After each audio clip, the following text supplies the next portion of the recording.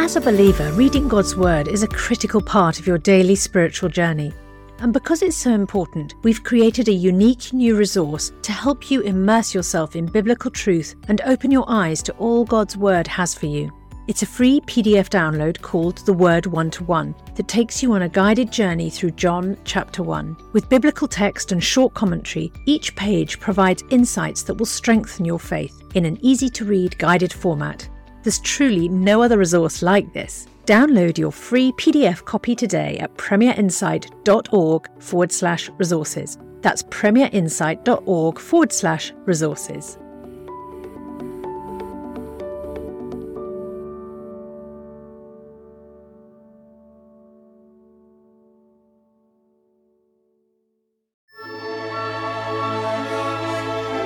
The C.S. Lewis Podcast with Alistair McGrath. Thank you for listening to the show that brings you the thought and theology of C.S. Lewis with me, Ruth Jackson. Discover more about Lewis by visiting premierunbelievable.com, where you can also find lots of great articles, resources and podcasts. And you can also register there for the chance to win a free book. If you enjoy listening to the C.S. Lewis Podcast, please do consider rating and reviewing it. But now for today's show. I am absolutely delighted to be joined by David Bates, a Brit living in the US who is one of the hosts of the absolutely fantastic Pints with Jack podcast.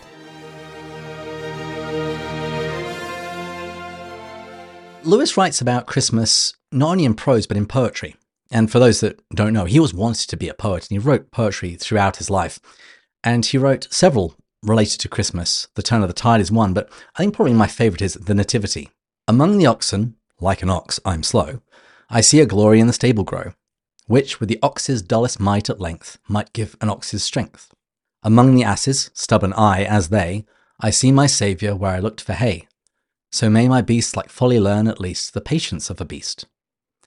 Among the sheep, I like a sheep have strayed, I watch a manger where my Lord is laid. Oh, that my buying nature would win thence some woolly innocence. But as I mentioned earlier, Lewis's essay, What Christmas Means to Me, is found in God in the Dock, that collection of essays. It's, given the title, it's unsurprisingly one where he's most explicit about what he thinks about the season. And he is a bit of a grumpy old man in this, and I love it. I'm here for it. Because he begins the essay by distinguishing three things which go by the name of Christmas. Obviously, there is the religious festival, but there's also the popular holiday, which has complex historical connections with that religious festival. And Lewis says it's about merrymaking and hospitality. And this is something that he very much approves of. He likes merrymaking and hospitality. But he then distinguishes it from a third kind of Christmas, which he calls the commercial racket. And this he unequivocally condemns, arguing that it's more about pain than pleasure. He writes, long before December 25th, everyone is worn out, physically worn out by weeks of daily struggle in overcrowded shops, mentally worn out by the effort to remember all the right recipients and to think about suitable gifts for them. There is no trim for merrymaking. They look far more as if there'd been a long illness in the house. So not only that, he also says that most of this is involuntary. Wow. And people that have seen an episode of The Big Bang Theory, Sheldon suggests something very similar to this. He says, the modern rule is that anyone can force you to give them a present by sending you a quite unprovoked present of his own. It's almost like blackmail. Who has not heard the wail of despair and indeed of resentment when, at the last moment, just as everyone hoped that the nuisance was over for one more year, an unwanted gift from Mrs. Busy, whom we can hardly remember, flops unwelcomed through the letterbox, and back to the dreadful shops one of us has to go.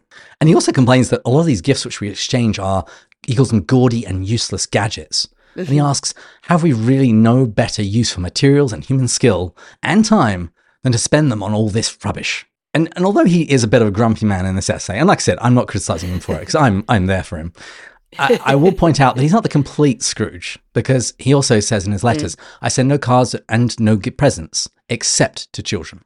So children can still have fun. I feel like as well, that could have been written today, couldn't it? Obviously, he was writing, a while ago, but it sort of sounds like it's capturing the spirit that a lot of people feel, that actually we've gone so far into the kind of commercial Christmas, and he's just kind of capturing the essence of how lots of people feel today, isn't he? Yeah, and again, it's not that he's against merrymaking and fun, it's the commercial racket, the getting everyone these obligations and parting them from their money needlessly and pointlessly, and in a way that doesn't actually even bring joy. And I mentioned God in the Dock. Alongside this essay, What Christmas Means to Me, there is another essay where we get the very similar sort of arguments made in a fictionalized form. It's called Xmas and Christmas, a Lost Chapter from Herodotus. And Herodotus was a Greek historian, and it's just wonderful, very, very funny. And I want to read all of it, but I'll just read a few bits just to give the listeners a sense of what it's like. Here's how it begins. And beyond this, there lies in the ocean, turned towards the west and north, the island of Neoterb. And when I first read this, it took me a little while to work it out, but this is Britain backwards, Neoterb. And so for any American listeners, they could call it Akirema? Akirema? That works. Anyway, there is this island of Neoterb. They have a great festival, which they call Xmas. And here he spells it E-X-M-A-S. Every citizen is obliged to send each of his friends and relations a square piece of hard paper stamped with a picture, which in their speech is called an Xmas card. And because all men must send these cards, the marketplace is filled with the crowds of those buying them. So there is great labour and weariness. As you can see, this is very much the similar ideas he expressed in the other essay, just now in a story form. And then he goes on to say, but having bought as many as they suppose to be sufficient, they return to their houses. When they find cards from any to whom they also have sent cards, they throw them away and give thanks to the gods that this labour is at least over for another year. But when they find cards from any to whom they have not sent, then they beat their breasts and wail and utter curses against the senders. And having sufficiently lamented their misfortune, they put on their boots again and go out into the fog and rain and buy a card for him also.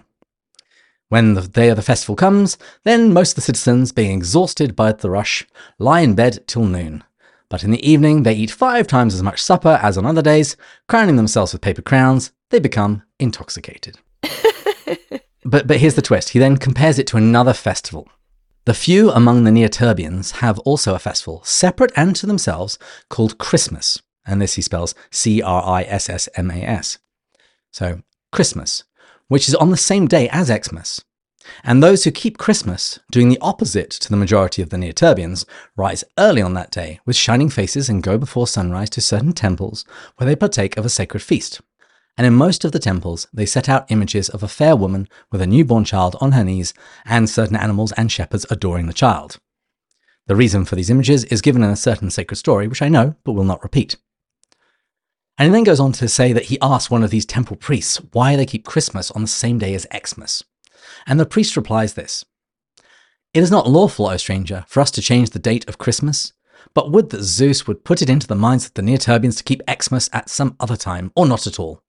For Xmas and the rush distract the minds even of the few from sacred things.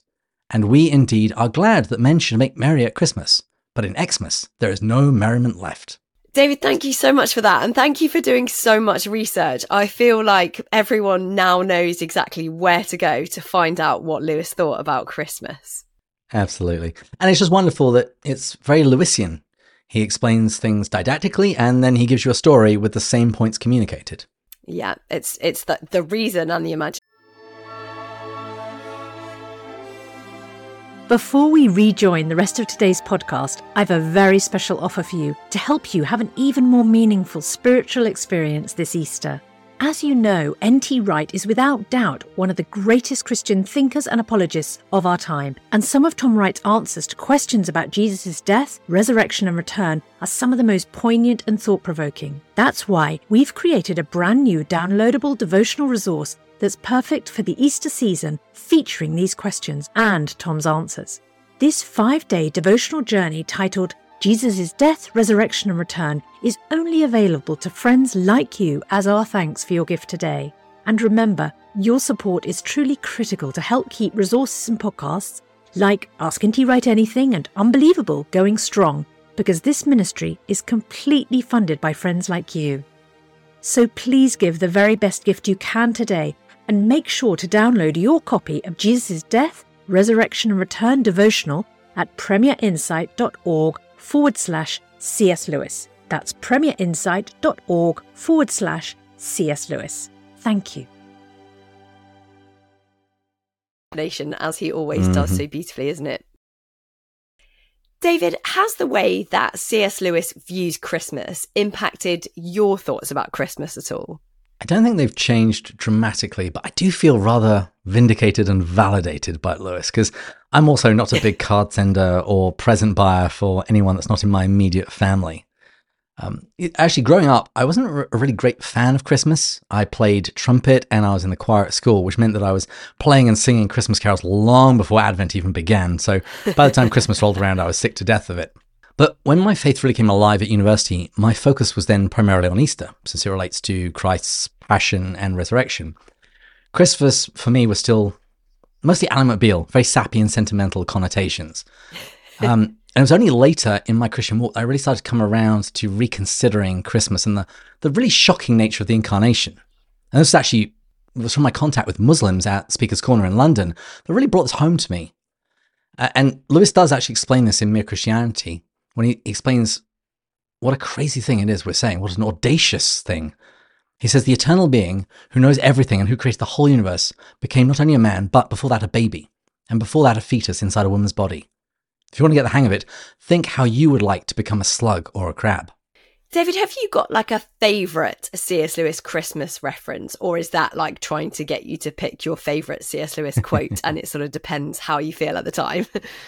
Kind of, but I think I've got a very soft spot in my heart for the earliest Lewis that I ever heard read to me and read myself, and that's the appearance of Father Christmas.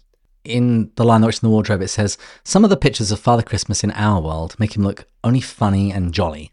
But now that the children actually stood looking at him, they didn't find it quite at all that. They didn't find it quite like that. He was so big, so glad, so real, that they became quite still. They felt very glad, but also solemn. And this is something I think they did really well in the movie adaptation, most recent movie adaptation of The Lion, the Witch and the Wardrobe. That Father Christmas, he's solemn but glad. I think that the figure of Santa is really interesting in The Lion, the Witch and the Wardrobe, isn't it? Because I know Tolkien took great chagrin to that, you know, like a fantasy thing, and then you've got like another fantasy thing coming in, and he was not happy about it at all. But I read a book recently by a guy called Jem Broomfield, who he made a really interesting comparison. He said, and I definitely have done this, I sort of put Aslan and the White Witch as antitheses of each other throughout the Narnia Chronicles, and in some ways they obviously are. But he was saying that actually that there's something to be said for the antitheses perhaps being between the witch and Father Christmas, because Aslan is greater than both of them, and you know, the deep magic and the you know, the dawn before time, and he sort of sings creation into order. And actually I think that's quite an interesting parallel, putting them towards each other, because when Edmund first encounters the witch, the way Lewis describes it, you kind of think you might actually see Santa. He describes a sleigh and a reindeer, and then like flashes of red and things like that. And then in some ways, the episode you've described there, David, of actually seeing Father Christmas is almost the opposite trick that Lewis plays on us. You kind of think you're going to encounter the witch because you hear a sleigh, you see a reindeer, and then on comes Santa. So I just thought that was a really interesting way of thinking about things, that actually Santa is perhaps the opposite of the White Witch. Yeah, and Lewis makes a similar point in Mere Christianity, where he points out that the opposite of Satan isn't God. The opposite of Satan is Michael the Archangel. And he's trying to correct this idea, this Manichaean idea that there is a good force and an evil force and they're equal and they're just in a battle. No, that's not the Christian worldview at all. God is infinitely more powerful than any evil creation. But if you want to look for a parallel creation, you have Michael against Satan, not God. And I hadn't read that book, but I'd endorse that wholeheartedly. I really like the idea that the opposite of the White Witch is Father Christmas. Yeah, it just changed the way I thought about it. And I just thought reading that book in the lead up to Christmas and sort of thinking about that in a different way was a really powerful thing for me. I'm hoping to get him on the show, so we will hopefully talk about it in greater detail. And I'll tell him that you give your endorsement fully. I do. I'll have to get him on our show as well. Absolutely. We can share him. Maybe we could do like a little three-way discussion. I like it. Thank you for listening to the C.S. Lewis podcast with me, Ruth Jackson. Discover more about Lewis by visiting premierunbelievable.com, where you can also find lots of great articles, resources and podcasts. And do register there for the chance to win a free book. That's premierunbelievable.com. If you enjoy listening to the C.S. Lewis podcast, please do consider rating and reviewing it. Thank you for listening, and see you next time.